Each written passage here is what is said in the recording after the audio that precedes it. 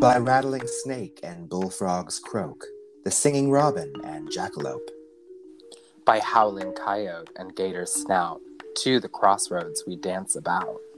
Welcome to Southern Bramble, a podcast of crooked ways. Southern Bramble is a Patreon-supported podcast, so if you want to see Austin and I get extra spicy with special guest hosts, head on over to patreon.com/Southern Bramble. If you subscribe, you'll get early access to podcast episodes, recorded video, monthly spell, sigil, or recipe outlines. You'll get to also ask listener questions, and if you join the top tier, you'll be acknowledged at the end of each episode. So please, if you'd like to support us, check us out on Patreon. I promise you won't regret it. You're listening to Southern Bramble, a podcast of crooked ways. I'm Marshall, the Witch of Southern Light. And I'm Austin, Bane X Bramble on Instagram. How are you doing, Austin? How's your week been? I'm good. My week has been long. I've been very busy on the pigment formulary. I have other events and projects in the works and coming up and things like that. And I've just been overall busy. How have you been? Wait, tell us more about your pigment formulary. I've seen this on your Instagram, but I feel like it might be kind of cool to bring up so listeners can hear about it.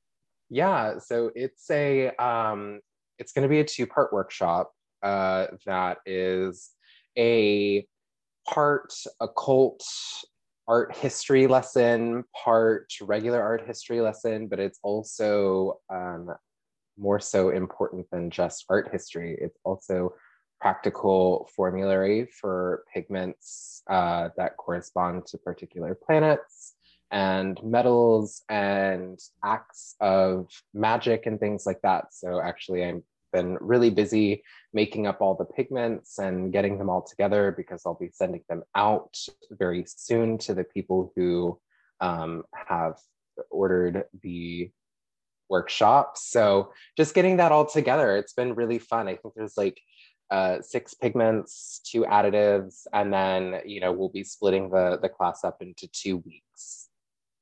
Oh wow, that sounds great. I have not worked with magical inks before, so that sounds like a really cool kind of thing, especially when it comes to building spellcraft. Yeah, absolutely. And it kind of coincides with what we're talking about today in terms of talisman and amulet making. So we're going to go over how to make the inks in the class, as well as like traditional paints and dyes too. Well, that sounds great. Sign me up. Jeez. Well, I just got back from last weekend being in New Orleans for a class that I was taking on hand-dyed hair extensions, which is my day job. But I have I don't say love-hate relationship with New Orleans because I have a love relationship with New Orleans, but it's got some stinky bits, and I mean that literally. It does. I remember the first time I ever went, I was way too young to be drinking as much alcohol as I was. Mm-hmm. And I remember walking down Bourbon Street the first time that I ever went, and just the smell, the whole street just smells like vomit. Mm-hmm. And pee and vomit. Yes. Mm-hmm. Or stale sugary mixers. Like, when you go to Cancun and you go to the swim up bar, and the closer you get, you smell like that mixture of a foot and a fart. Like it's that weird, like it's it's the mixers that have been sitting there in the sun for too long, that sugary sweet, like overly ripe rottingness. I don't know. There's hints of that to just whiff down the alleyways. I have never been to Cancun, but I have worked behind a bar before. And yes, that is a lovely smell. Yeah. Mm-hmm, mm-hmm.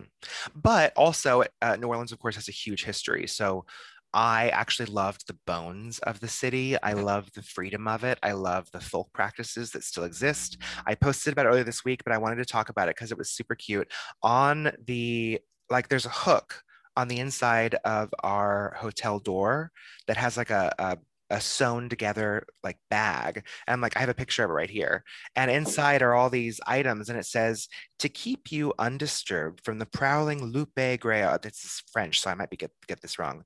Loup greo, which means werewolf. 13 small objects are inside this bag. The werewolf isn't very smart and can only count to 12. When the werewolf gets to 13, he will be very confused and have to start over. The poor thing will be occupied all night until dawn when it must flee of the day. And I thought that was like, oh my gosh, how many rooms are in this hotel and how many bags did they make to go on the inside, like little charm by the door of every single one of these rooms? That is so cute that they literally give you a, which it ties in, to the French colonial folklore that is embedded into New Orleans. And it literally is like a charm bag. Granted, it's meant to be frivolous and gimmicky for the tourists, but I think that's actually like a folk practice that is still kind of maybe not necessarily an old folk practice, but it still lingers from the past. And I think that's great. Oh yeah, and there was this huge chunk of citrine in the coffee shop by the hotel to bring business. There were saint candles and like I mean like I literally saw little saint candles or little saint statues in certain places in random alleyways. Like people live this type of lifestyle, whether they actually mean to believe in everything they're doing or not. It's just part of existing in New Orleans there. It was really cool. It's a very magical city. Did you get to visit any really cool occult shops or anything like that while you were there? Yes, I actually went to several of them. Of course, I went to Marie Laveau's Voodoo Shop, which was awesome. And I did get a book there, Doctoring the Devil by, my goodness. He also wrote Backwoods Witchcraft. And now it's like slipping my mind. I'm so dumb. And I also got a couple things like I got some rue because I don't have any rue in my garden. I keep hearing on Invoking Witchcraft. I keep hearing them talk about rue, so I was like, I gotta get me some. And I also got some magical soaps. I saw that you went to Hex, which I went to is, Hex and Omen, which are sister stores right kind of next to each other. yes, so I've been to Hex too, and I think they also have one in Salem as well. And Hex I thought was really cool because it's specifically geared to traditional or folkloric witchcraft, which I find fascinating. They had the best brooms, like besoms there. They had Oh, they were beautiful. Yes, yeah. Thank you. Jake Richards wrote Backwoods Witchcraft and Doctoring the Devil. So both are by Wiser Books, and I'm excited to read it. Also, what I love when I was there, so this is kind of funny. I was checking out and I had my hair up in like a big bun and kind of like a flowy top. And one of the girls checking me out was just like, oh my gosh, you remind me of someone. What's his name? He just wrote the new Love Spell book from Modern Witchcraft. And I was like, oh, Michael Hercus? And she goes, yes, just like Michael Hercus. And he goes by the Glam Witch on Instagram. And I'm friends with him on there. So I thought that was so funny. I was like, oh, I love Michael. He's so sweet. And they were like, oh, you know him? And I was like, just online. He's a sweetheart. I just got his new book. And she was like, but it's not even out yet. And I was like, oh, not to brag. Yes, we just a little back alley handshaking. It's right. It's right. Okay, so why don't we get in the subject matter that we're talking about today? We today are talking about charms, talismans, and amulets. A staple in magic. Like I'm pretty sure I know, I think we all have these like very broad definitions of what these things are, but I'm pretty sure when you're talking about like magic in general, a lot of work that you might not even be thinking about is talismanic or amulet, kind of magic or in that vein. Absolutely. I didn't realize how many times some of these words crossed over, how some of these words are generalizations for things that can get broken down into smaller categories. I thought we would at least start by really qualifying the uh, dictionary term or Encyclopedia Britannica term for charm. Uh, so there's a couple different words and different definitions I thought we should kind of go over, which are very interesting. Of course, to charm is the power or quality of giving delight or arousing admiration. There's also a charm, a small ornament worn on a necklace or bracelet. And lastly, to control or achieve by magic. So that is the technical definition of a charm. So we can kind of play within that idea of what that says directly in the dictionary or encyclopedia, and then how we kind of use it in our craft as well. I talk about charms all the time. Charms can be a myriad of things, in my opinion. Yes, they really are a lot of different things. And I know people like to, especially when it comes to like the term charm and amulet, Mhm. um, I think people typically have like these very hard set definitions about what that is. However, they're kind of used very interchangeably. Like for me, I've always heard like a talisman is to attract something and an amulet is to repel something. But that's not quite true. Have you ever heard that? No, I was like, oh, I've never heard that before. That's interesting. I wonder if that was someone's personal UPG or if that was something someone taught them. I think it was something somebody taught that. I know I've read that.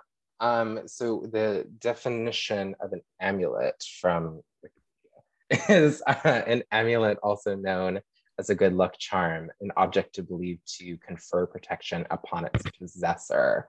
It comes from the word amuletum, which is Latin. And I was also looking up talisman, and of course, funny enough, it said literally under the word talisman, a synonym for the word talisman. How many times can I say the word talisman in one paragraph?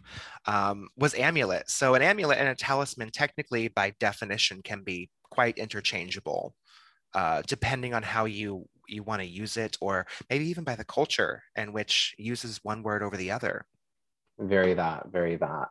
Um, I mean, obviously, I'm pretty sure we both do a lot of amulet and talisman magic. So, is there anything that you typically do in your craft that you like want to share? Sure. So, like, if anyone follows me or reads a lot of my posts, I say things like make a charm of, and then I'll give a couple different either spirit allies, ingredients, or sigils. And a lot of times, what I'm talking about is the generalized magical concept of charming something or creating a charm bag or a charmed envelope or even a charmed box or a charmed bottle. Like, spell jars are technically a type of charm, it's a container spell. So, I make a lot of charm bags. I like charm bags. I feel like they're easy to kind of slip into a purse, a pocket, under your mattress, the corners of your home to bury in your yard. So a lot of my charms are either little muslin bags that are just like full of sigils, stones, and herbs, or possibly a piece of fabric that I bundled together and then bound in red or black or white thread, depending on the intention. So just today, I actually posted a new episode of the Apothecary Diaries where I talk about vervain. And if you want to take like a sleeping pillow, like a small little charmed pillow full of lavender and vervain, it can help induce deep sleep and bring sweet dreams as well as banish all nightmares. So that is an example of a type of charm that can be done. I absolutely love the like very Scott Cunningham early 2000s. Like if you look in, I think it's the complete book of Incense Oils and Roots, which I haven't read in so long, but I know, yes, yes, as I'm you're literally holding hold up. I'm literally holding up the book right now. I have so many little sticky notes in here. But I remember he had given like several. My favorite, I think, part of the entire book was his like miscellaneous chapter where he was like, "Oh, we'll just throw whatever in here," and he had things on like sleep sachets, pillows, things like that. And I love actually like doing pillows sometimes, especially for like as not really like a good was it wedding present, but like you can make it as a wedding present for like um just encouraging a good healthy marriage, lots of communication, good dreams and things like that. It's very frothy and glossy and cute, and I actually really like doing things like that. I have a friend that's getting married soon, and I think you've just inspired a charm that I'm going to give them. I'm going to give them a charm bag, I'm going to make it black with red thread. I'm going to put a carnelian in there. I'm going to put some lusty licorice root, maybe some spicy cinnamon, some more lusty ginger, and maybe a sigil for really flaming hot sex. And I'm going to tell them to Mm, put it under their marital bed on their honeymoon and just make sure to leave it there all week long to make sure that they enjoy their time away. that sounds really good. I like that. And if anyone needs to rewind this to bring this to their marital or non-marital bed, because, you know, everyone's entitled to good hot sex. Absolutely. I know as well, I'm pretty sure it was Owen Davies that really kind of like distincts or puts these historical distinctions on like what a charmer is, what a peller is, what a um, witch is. Well, that one's pretty, explanatory in its own definition, but like what a cunning person is, wise woman, conjurer, X, Y, Z. So I'm pretty sure when it comes to charming, I know we like for charm, typically I use this as both a way to denote like a physical object, but it's also a verbal chant or a Mm. verbal prayer or something as well. So with charming, there's a lot of like verbal intention with it. Do you notice that a lot throughout history? No, I do. I actually have two books right here. I have the Charmer Seltzer or Charmer Salter. I always want to say seltzer, like it's a seltzer. The Charmer Seltzer. It's by Truly. There's one by White Claw, and now there's one by Bud Light. I'm telling you, this episode needs to be sponsored by Bon and Viv. If you'd like hard seltzer, drink a Bon and Viv. It sounds like it's going to be awful, but it is so good. I have not had Bon and Viv yet. I'm going to check it at the grocery store before I go to the pool today. But I have the Charmer Salter and I also have the Long Lost Friend. The Long Lost Friend has tons of spoken charms. Um, like I'm literally just flipping through and it'll have a few things like uh, to get to be given to cattle against witchcraft. And it's the Seder Square, just the paper Seder Square, which of course has the letters written in it. There's also a method of treating a sick cow. And some of these are just, well, there's a lot about cows, but that makes sense for Pennsylvania I back like then. I like that the long lost friend is a firstly the book by itself is a amulet like to carry Yes. it. It says in the back of the book like if you carry this on you, may you be protected from all sorts of ills. It is a book of American folk magic, particularly of course we know like in the Dutch Pennsylvania region, but it's very big and broad. There's lots of different um, pieces of it that you can put together. So I know like Troy Books has its own publication of it and it's compiled and edited by Jim McGarry. And then there's other ones as well. So it's almost like the PGM where it's like compiled into a book, but also there's like so many interesting things. There's like a charm to protect your gun from witchcraft, right? Which I think is, a very interesting, gun magic fascinates me.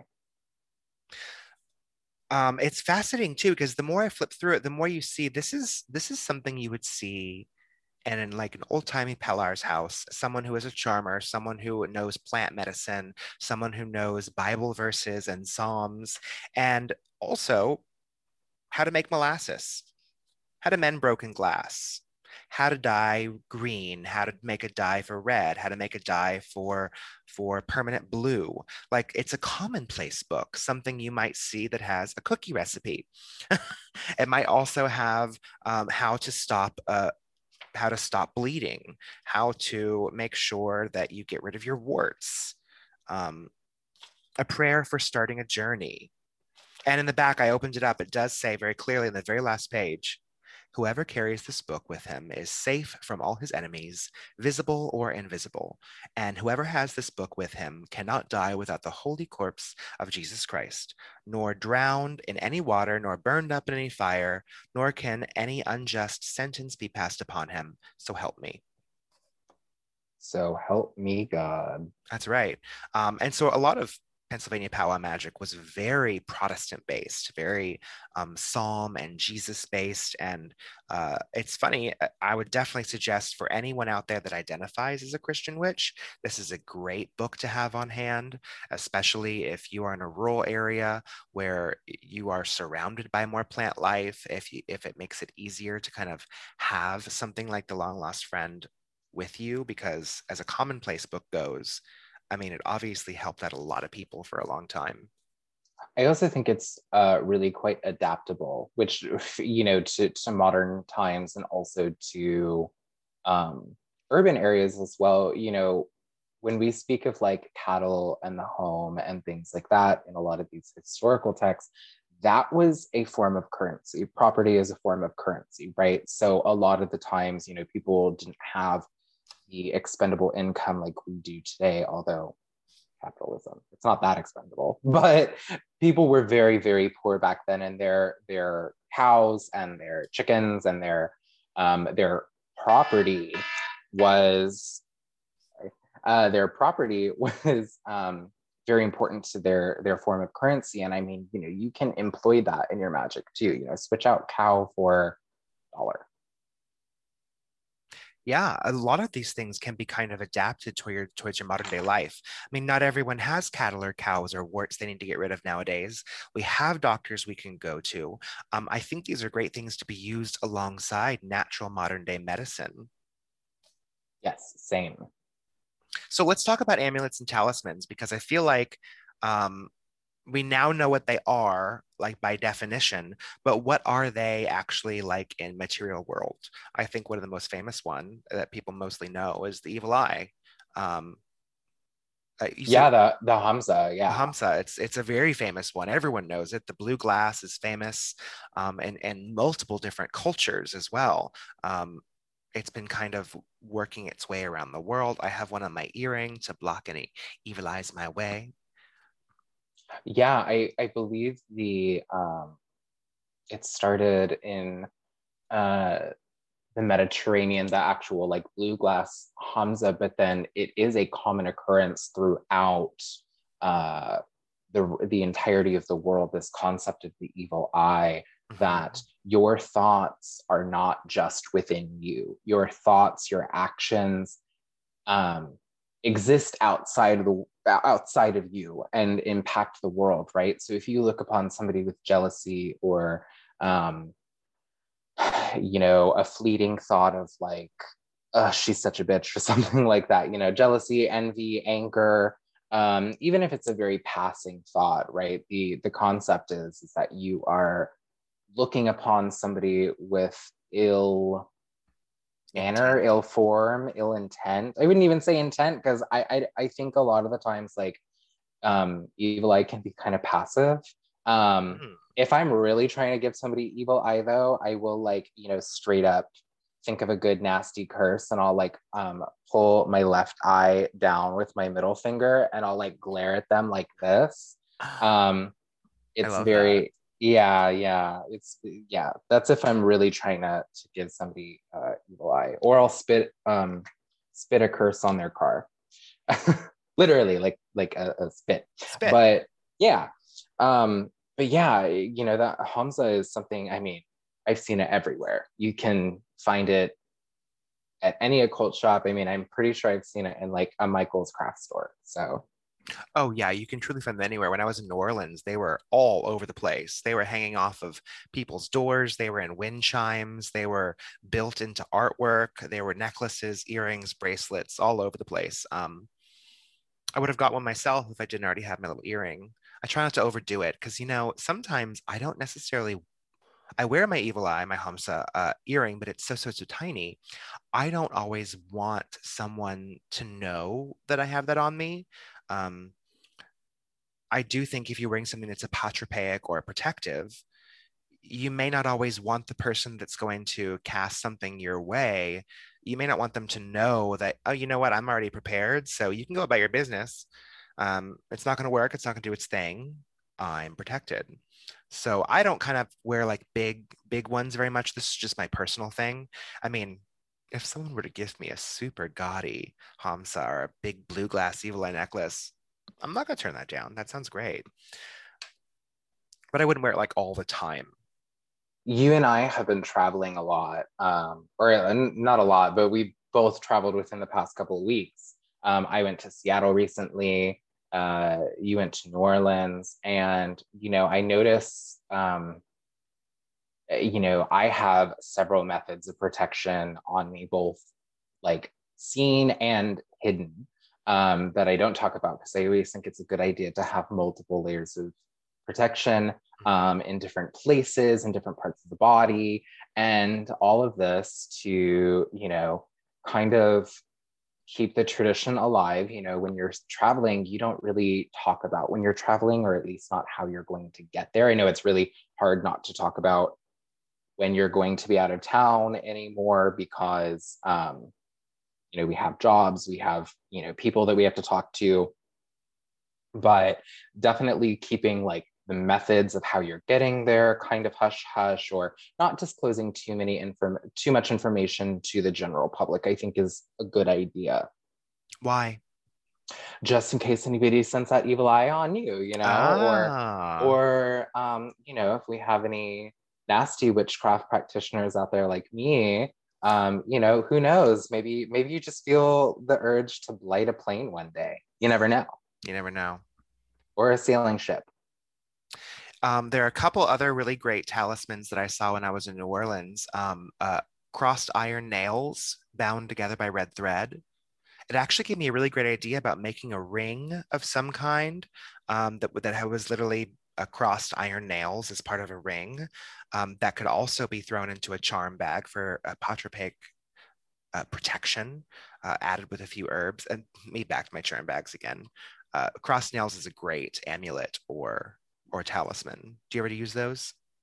Yeah, when I was in the last time that I went to New Orleans, I actually had bought a set of iron keys and bound them up with red thread as well. I had given it Yes. to somebody, so I have a big baggie of iron nails that I purchased a while back to use in my spellcraft. And I cross them and bound them together in red thread, and then I hang them in my trees outside of my patio. So there's literally one side with the wind, the red thread that blows in the wind, and the other side that hangs with the crossed nails. So it protects and keeps kind of a negative or unwanted spirits from entering my garden, coming into my space. Um, as well as having, I don't know, this is just a personal thing, but I wanted to have one that hung with the crossed nails and one string that kind of blew with the wind, because I was thinking of it kind of like I don't know, like that bull with the red cape, where it just kind of passes by and then gets blocked from coming past into my personal space, and it just follows that red string and blows on by with the wind. I hung a bunch I of those out there. I love danglies, Danglies are great. like danglies to attract spirits, or flow the evil eye off of you. I think those are really good examples. Other examples too, speaking of like blue glass, which I'm sure you'll notice um, in New Orleans and a lot of the American South, is like witch balls, or Hmm. blue glass.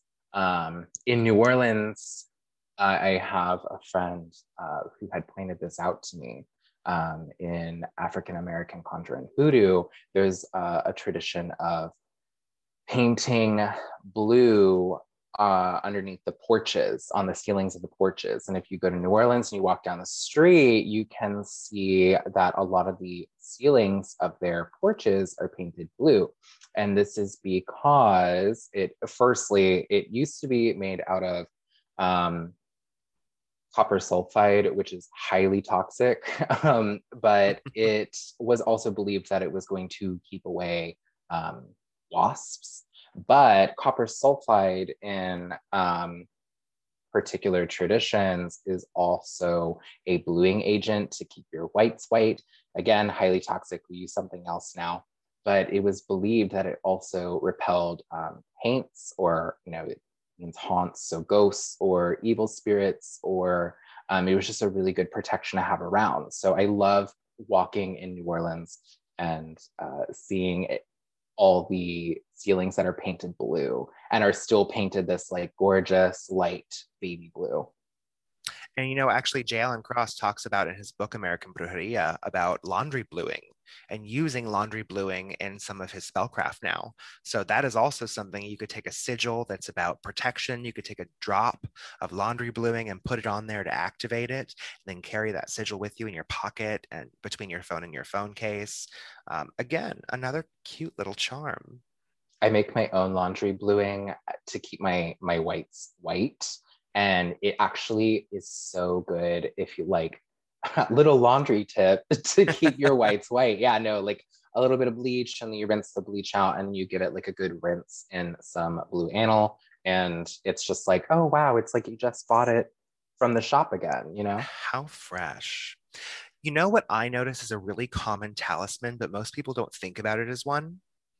Hmm. Saint Christopher necklaces.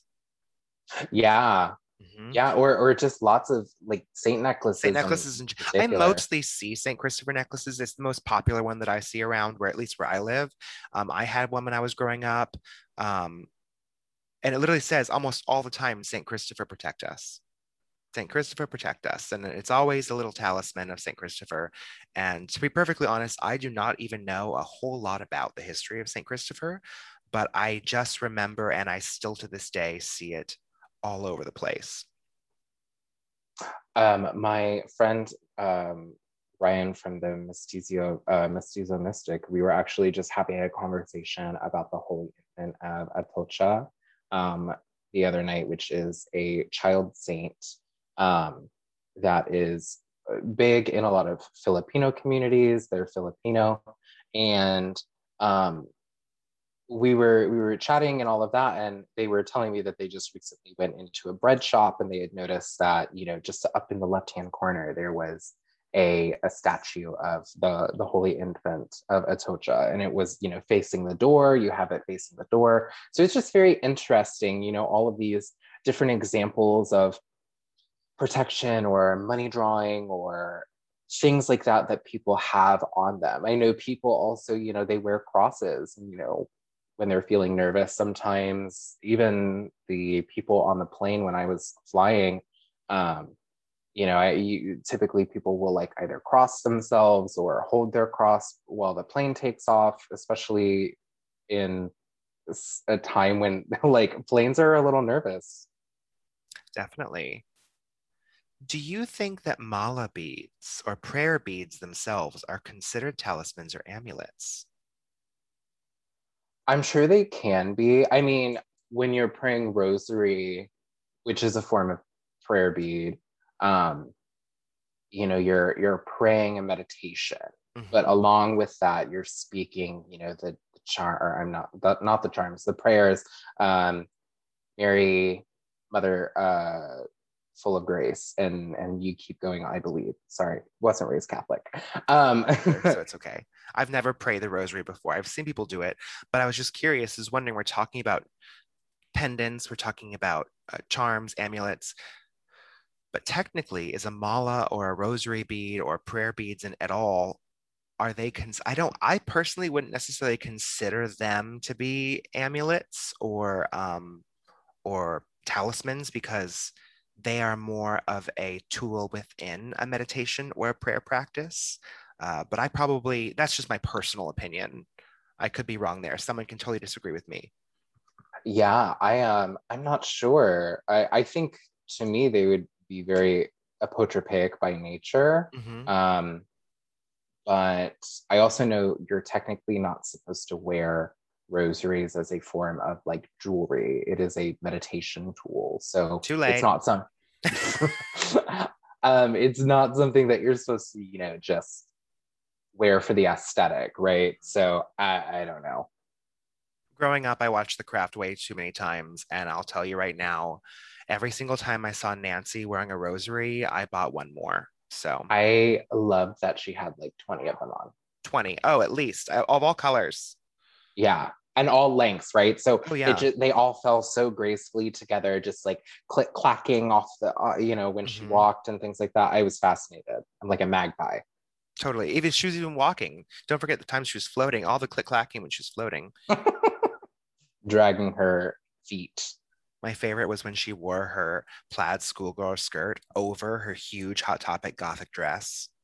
Yeah, yeah. No, I mean the costumes in that movie was bar none. But I digress. I digress. Let's get back to charms and amulets. Now, one of the really cool things that I think is that we're talking about either spoken words as a charm to charm something or something you hold, but then you can, because you can charm an item, anything could become a charm.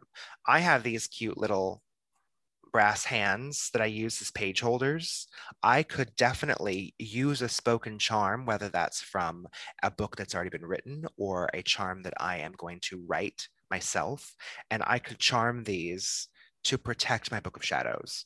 I could charm these to, especially if they correspond with brass or the type of metal that it was, but I could charm these to, actually, I probably wouldn't charm them for much more than protection for my book. They'd make great hair clips. Yes, I could charm these to protect me as I wear them in my hair. So I'm just throwing examples here.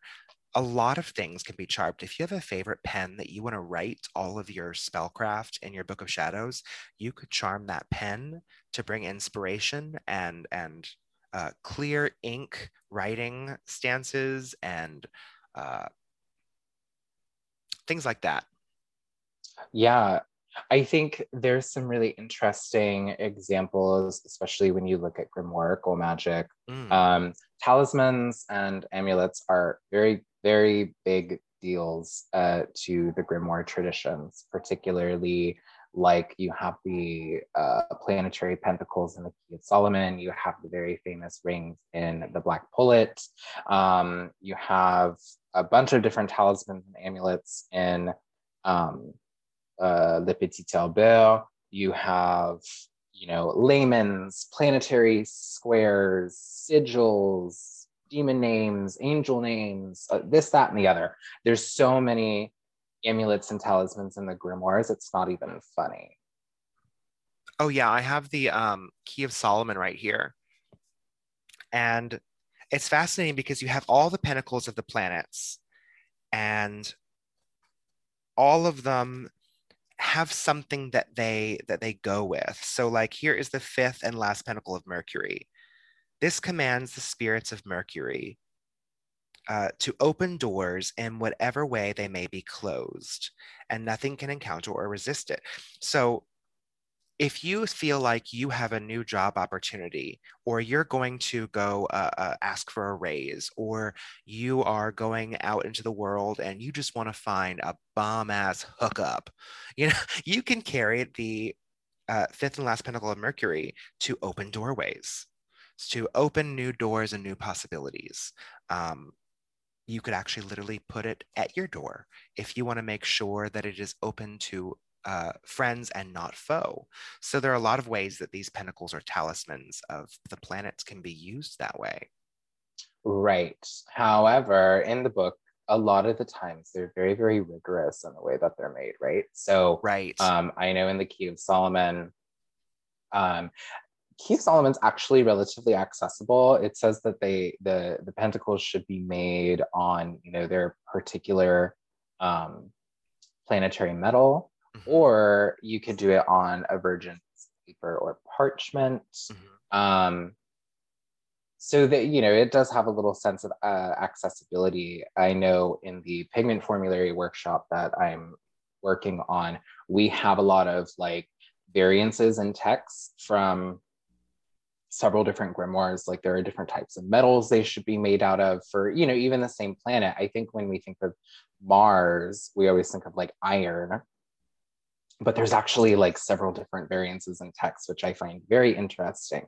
But you know, it's good to have these grimoires, I think, for inspiration, because somewhere, especially during like the early modern period where there were cunning people and things like that, there's an intersection between grimoire tradition and like folk tradition. And it's like, okay, well, I don't have, you know, an ounce of gold to flatten out and make a gold amulet, so I'm just going to make it in the accessible material that I have.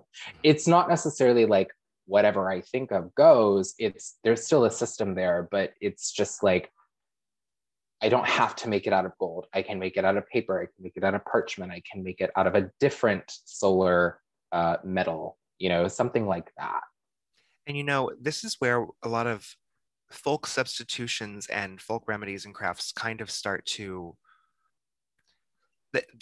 they do use what they have on hand, but that's also where you start to see locality become important. Bioregionalism, you have specific plants that might correspond with that same planetary matter.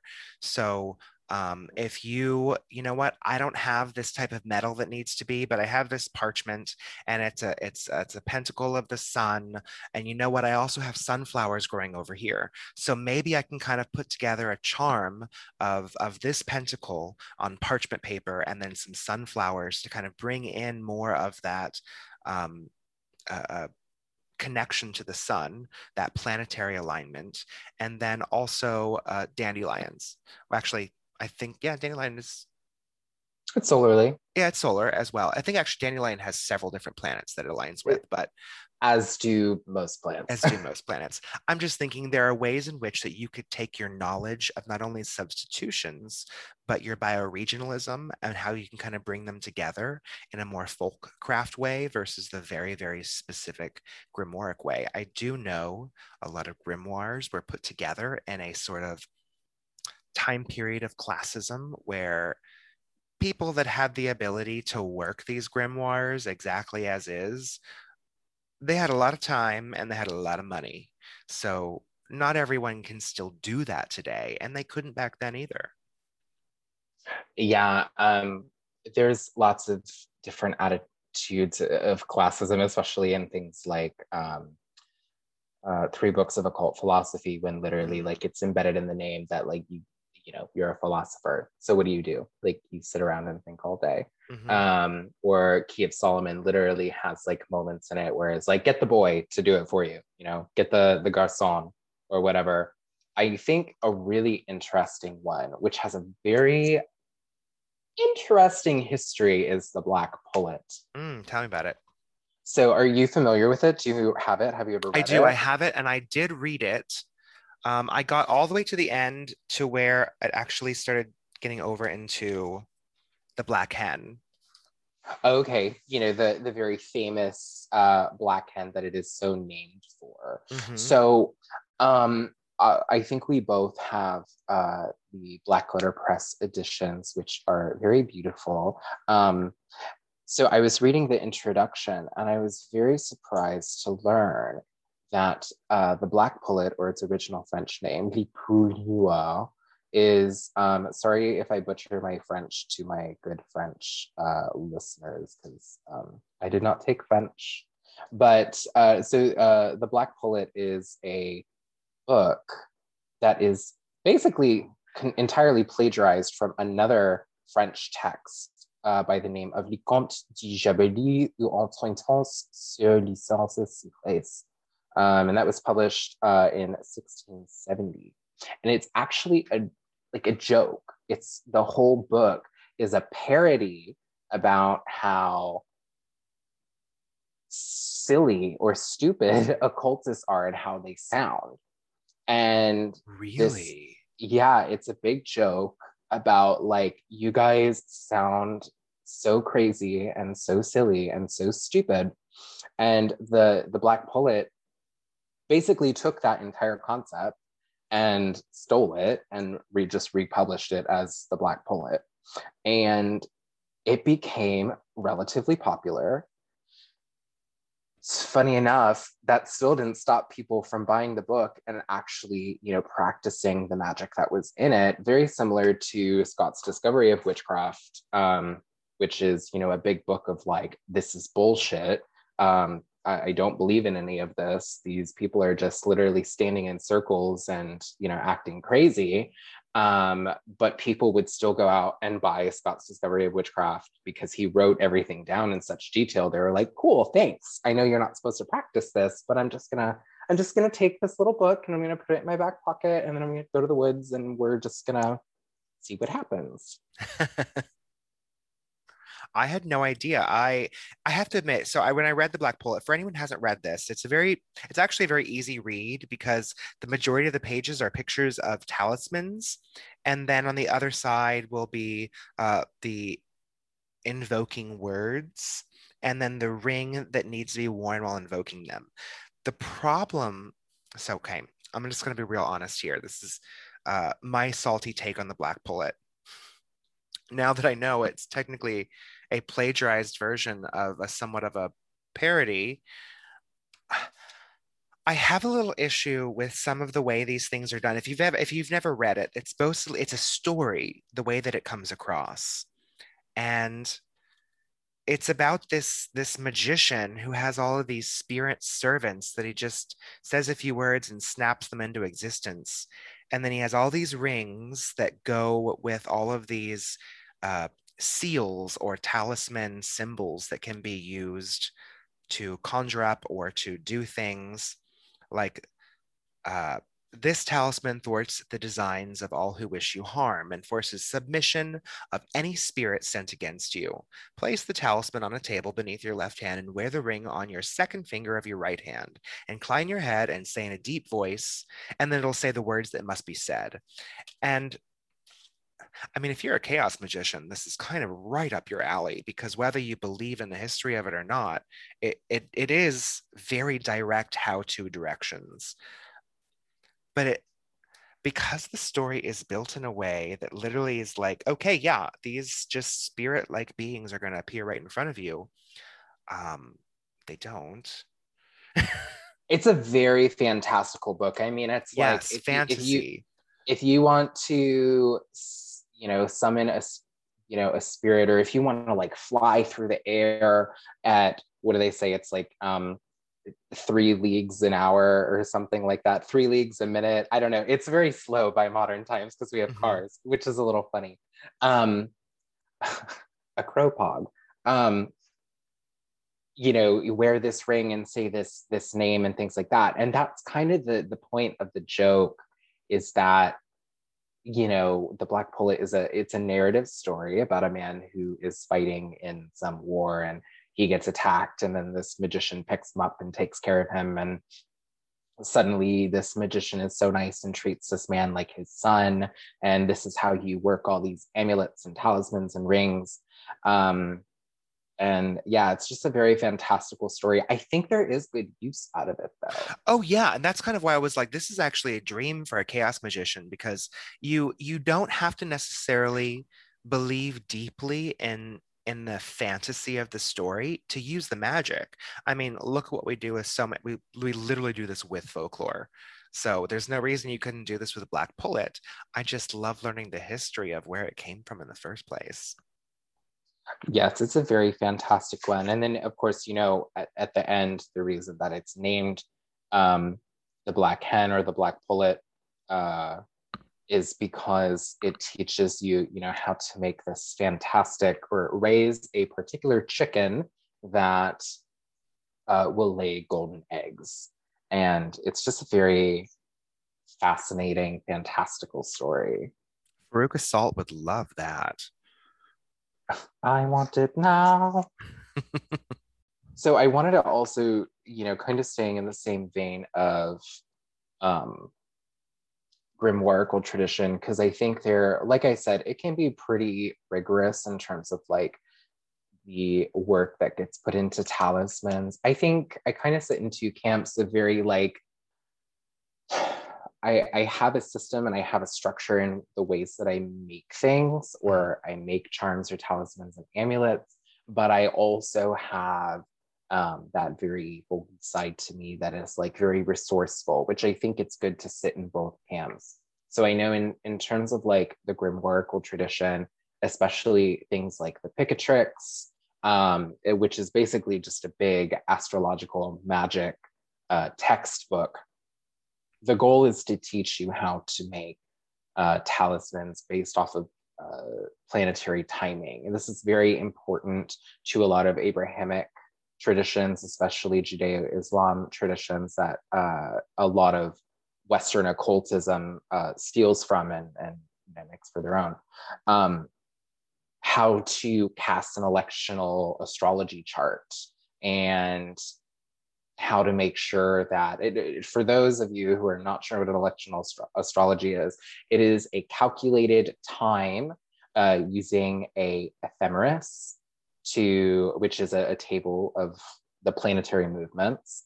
It's very mathematical. It's very structured. It is. I'm not a math gay. We all know that. So it's not something that I'm super good at figuring out. But essentially, you predict a good time to do something, because with electional astrology, you elect a good time that the planets are going to be at a particular conjunction or a particular house or something like that. So it's a little rigorous.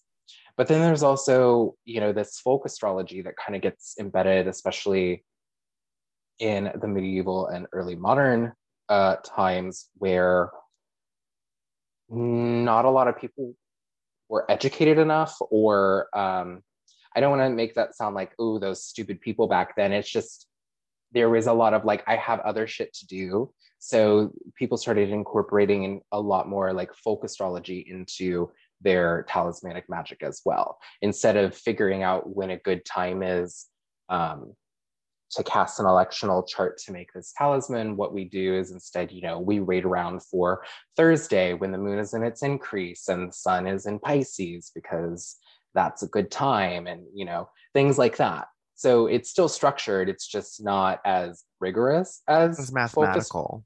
Right. Not as like relying on having like a book of ephemera to, reference to. I know that I have used astrological timing by focusing on the planetary day and the planetary hour before. That's probably as rigorous as I'm most likely going to get when it comes to astrological timing. And for anyone who is listening to this, if you go to the link tree in my bio on Instagram, you will see two links, one for magical days of the week, and three, another one for planetary hours, and then one for calculating planetary hours. Literally, you just put in the calculations and it spits out the answer for you. So you don't have to do all the math. And if you don't like the one that I have on my link, you can just Google them, because there are so many out there that are wonderful. There's so many. I will admit, I love to just find it online, but sometimes the calculations, I don't always trust them. So I Fair. do also have a video or like a little Instagram reel that like shows you how to do it, but you do have to know the time of sunrise and sunset. It's actually Right. pretty easy for somebody who really hates math. It's pretty easy. It just looks like a lot of math, but it's Mhm. not. And if you have a smartphone, when you open it up and you go to weather, Oh, yes, it will tell you the sunrise. yes, I believe so. Yes, it tells you sunrise and sunset, the exact time that comes with an iPhone. If you don't have that, just download any weather channel, it'll tell you. I know we talked about talismans and amulets, how they're interchangeable, but I think a lot of people, when they hear amulet, they think of some sort of like jewelry or some sort of magical stone or some sort of pendant, but an eggcorn can be an amulet. Oh, what? An eggcorn, What is that? like from an oak tree, an acorn. Oh, I thought you were saying egg corn. Okay, so you can't make fun of me. I've said eggcorn my whole life, and then I just realized I said it twice, and then I had to say it more correctly, acorn. I've literally said EGGCORN, eggcorn. I'm so dumb. Fantastic. But like actually, acorns can be wonderful amulets because they are the magical seed or fruit, as much as a fruit can be, of an oak tree. And an oak tree, especially if they're old, large oak trees, have extremely deep roots into the ground. They are very, very grounding. They're very magical trees. They're full of wisdom. They're connected to knowledge, history. In fact, I think is oak Encyclopedia of Magical Herbs? I think it is. I think it corresponds to the sun, according to Yes. Cunningham. Or It Jupiter. corresponds to sun. Um, it has the powers of protection, health, money, healing, potency, fertility, and luck. So carrying an acorn is a wonderful luck. You might put an acorn under someone's mattress if they're sick and bedridden. You might put one in a charm bag with a few healing herbs like feverfew, lemon balm, rose petals, or lavender to bring healing to someone who's sick. You could mix some baby's breath and a few acorns in a charm bag and put it under the bed of a couple looking to conceive. You could bury acorns at the corners of your home or dwelling to add a wall of protection. And a lot of people don't really think about those kind of things. I don't remember where I've heard this before, but I remember a charm bag using acorns or walnuts or chestnuts. It was a nut of some kind. Of some Um, kind. some kind. And you put two in a bag, and then you would put it in a man's underwear drawer, and that was to help with impotency. Oh, Because the nuts clearly, represent testes. So I think that's very interesting. Also, but I think a similar charm is used as well by rolling it up in his underwear to keep him from cheating, from adultering. ooh, that's smart. Little chastity spell there for Little you. chance to spell for you. Um, I have a couple. I one book that I truly love is the Complete Book of Correspondences because there's a whole section or chapter called Issues, Intentions, and Powers. And what's wonderful about it is you can flip to one of the intentions. So throw out a letter, and I'll look up one of those letters. C. C. Let's go over to C. We got the E's. We got the D's. D. Okay, so let's see. Creativity. So here's a section, creativity. And what I love about it is it gives you moon phases, full waning or waxing. It gives you zodiac signs. It gives you days of the week. It gives you elements. Actually, all the elements are connected to creativity. And then it also gives you trees, herbs, gemstones, minerals, plants. So this is actually a wonderful book that I like to make my charms with because if I wanted to make a charm bag of creativity and give to someone whose job is an artist, is an author, as a hairstylist to need a little bit extra push at work because they're feeling stuck. If you are a witch out there who feels stuck in your craft and you don't know where to move forward and you need that creative jolt, a charm bag of creativity would be wonderful. And you might make this on a Wednesday because it says so right here that it's connected to creativity. And Wednesday is also connected to Mercury, which is an adaptability. It's a planet of adaptability. You might use the herbs of carnation, daisy, honeysuckle, and rose together to put together a charm of creativity. You might throw in a gemstone of amber or agate, and you might throw a silver coin in there as well. So I actually love this book for creating charm bags just because it gives you the opportunity to kind of pick an intention you really want and then a plant spirit or a crystal ally or a time period that might work astrologically is wonderful to kind of come together and give you all of those in one setting. So, Marshall, do you have any favorite charms, talismans, or amulets that you like to use? Yeah, oh, I definitely do. Well, of course, I have two earrings in that I pretty much never take off at all. And one is my Hamsa, the evil eye, and the other one is my little crescent moon. It's always in a crescent and it's pointing downwards. I don't think it matters that it points downwards for me specifically, but it always wants me to, it keeps me reminded that I am connected. I do really connect with nighttime with the moon. Mind you, I'm a morning person, but I usually wake up before the sun comes up. So like I, as a witch, really connect with night a lot more. And so the crescent moon to me is a sort of a patripaic. It's a connection. It's a mystical and magical symbol. It's a reminder that I carry the magic with me everywhere that I go. So that's actually something that I wear in my earring. I know a lot of people have seen it in some of my pictures before. and I wear those everywhere.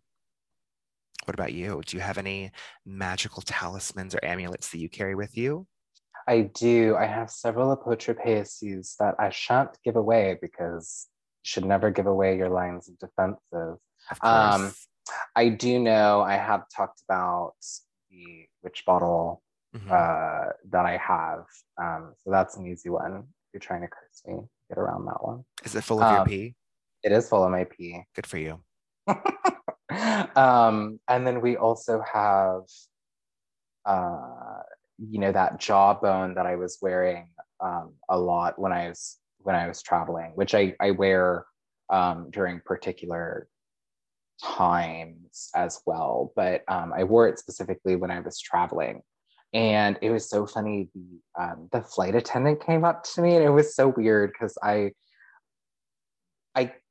got a lot of compliments on the necklace while I was there because it is this very big, very in your face. And I would actually tuck it inside my shirt, but then my chest hair gets caught in the bones and the teeth, and it pulls and it hurts. So I'd rather just wear it outside. Plus, it's really cute and aesthetic. Yeah. Um, I get a lot of compliments on the necklace, but it was so interesting. This flight attendant came up to me and she's like, is that a little protection amulet?" And I was like, "Ah, I feel seen."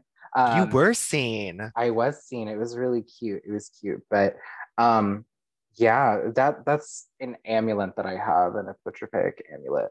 Um, so it's very very dear to me. I have made that myself and gathered the bones myself. Tarot cards can be amulets as well. I don't know if you've thought about this or if anyone listening has considered this before, but tarot cards themselves, especially if we're thinking, I would mostly focus on the major arcana, but I mean, even the minor arcana has a lot of different ways that they can be used as amulets. If you are, I know a lot of people that, not a lot of people, but some people have taken the Wheel of Fortune to go gambling. Literally, they're taking it very literal. I know people have taken the judgment card to court cases to help them to get the advantage. I should say here that if you are in the wrong of this court case, I don't expect the tarot card to help you very much because it's for justice.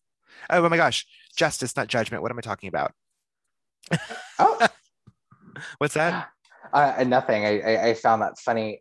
People do similar things with Saint cards as Yes. well. I know I have a uh, Amparo, right, which is I believe it's an Italian charm, but I know it gets used a lot in Italian American folk magic. It's essentially where you take like Saint Michael cards and two Saint Michael cards, and you sandwich together a couple things and you sew them up, Hmm. so that the Saint Michael is facing outwards, right?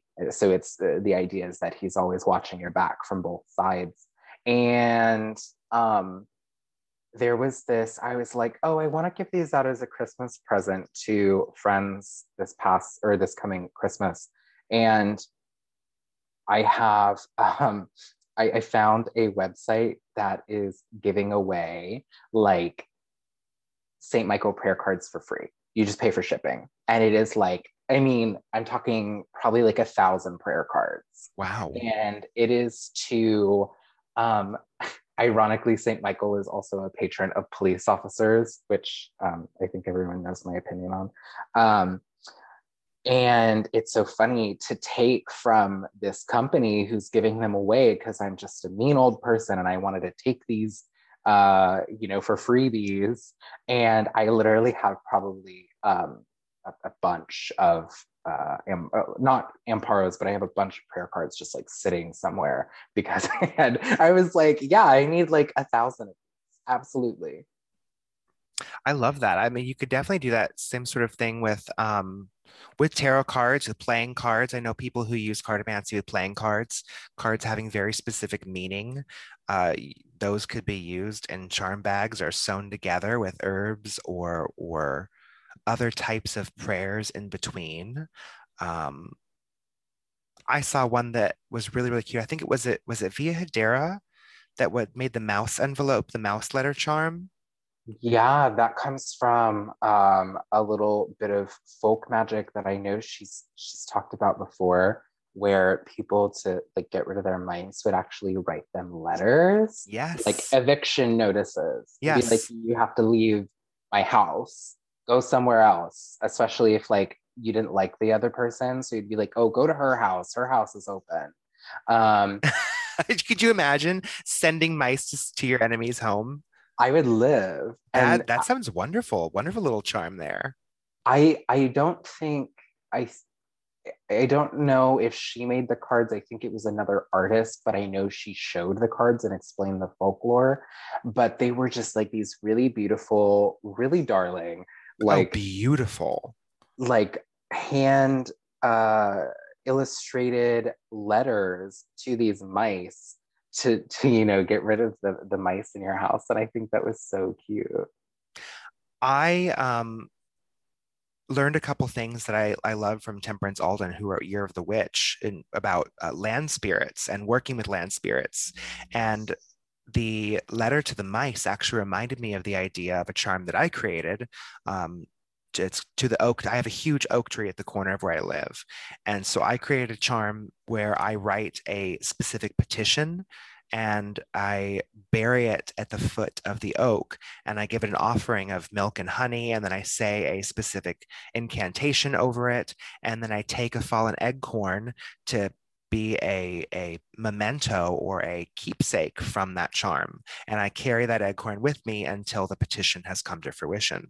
So that's like a way in which one can involve more of their land spirits, especially ones like oak or sycamore or alder. I know sycamore, the bark of it is kind of funny because it like sheds in these big sheets, and then you can actually write prayers or charms or incantations on this bark and then burn it in a fire if you're using safety measures, of course. And that could be a petition to evoke the power of the sycamore to help you in that action, to help with you using land spirits. Yes, we do love practicing good fire safety. Yes, good fire safety is good. I survived the burning times. We're the granddaughters of the witches you couldn't Oh burn, my sis. God. The scar's looking pretty good too, Yeah, though. speaking of, how is that? It's pretty good. I'm telling you, my little healing oil has done wonders. So it is scarred though, right? I mean, there will be some scarring. You can kind of see some discoloration, especially on the bottom, the top. I mean, it was a deep second, almost third degree burn. So there's gonna be some discoloration there. But I mean, that would have happened on like Beltane. So it hasn't even been a full year yet. We'll see. It's kind of hot. It's very like devil made Marshall. I'm thinking of getting a tattoo over it that says Kissed by Fire in a runic script. Ah! Well, Or maybe like Danced with Fire or like The Devil's Kiss. I don't know, something fun like that. will you get a little devil with a cute butt on it, please? Is this my witch's mark? That is your witch's mark. Make a That's pact. that's my witch's mark. I mean, I was naked when I was doing it, so I guess I was already like right there. Okay, we are settled. Well, I do believe that is all that we have today. That sounds great to me. Do you have any last words before we go? Any last favorite charms you want to throw out to anyone listening? Carrying a dollar coin in your right shoe um, is really cute. I like that. Like a silver dollar. Mhm. I think never underestimate the power of a good holy cross. Um, I think that's all that I can think of at present moment. I have one last one that I want to give for people on a budget because Yes. I'm always in a budget, so I need those budget tips. Um, if you get yourself some thread, yarn, or like embroidery thread is my favorite one. You actually taught me this one, not the charm, just using embroidery thread. So I got a huge spool of red embroidery thread, and I will get a few strands of it, usually like 9 strands or 6 strands. So I'm kind of bundling probably three for for each woven strand, and I create a braid, and I will literally go on my patio. I will create a little knot. I'll hook it to one of my plant like sticks, like I'll clip it on there. And then as I'm sitting there under the full moon, I will state my intention as I am braiding this embroidery thread. I will keep braiding and braiding it, and I will say over and over and over again what it is, whether it's something simple or more involved. I think I literally said something like, weave it right, weave it well, weave my will into the spell, weave it right, weave it well, weave my will into the spell. And I said it so many times that my words were coming out like jumbled mush. And it was kind of a trance state that I was creating under the full moon on my patio in my garden as I was weaving this and putting my intention in there while thinking protection, protection, protection from wrongdoing, protection from evil spirits. And I did attach my mercury dime to it, but I tied it around my ankle, and now I have a type of charmed braid. And that kind of goes into knot work. I know a lot of knot work was done with hair, with thread, with hemp, with string, with rope. It's a wonderful, easy folk charm that one can do. And I mean, this is kind of things that we did in summer camp. We just didn't realize we had the opportunity to put intention in there as well. I do love a good bit of braiding and knot magic. I do too, absolutely. Especially if you want to go so far as to braid hair in there, especially if you are working in love magic with your partner or whatnot, or you want to bring protection to someone else outside of yourself. You can take it on a waxing or full moon and do the same sort of thing that you want to send protection to a certain person or anything else you might want to send them. Thank you for listening to Southern Bramble, a podcast of crooked ways. I'm Marshall, the Witch of Southern Light. And I'm Austin at Bane X Bramble.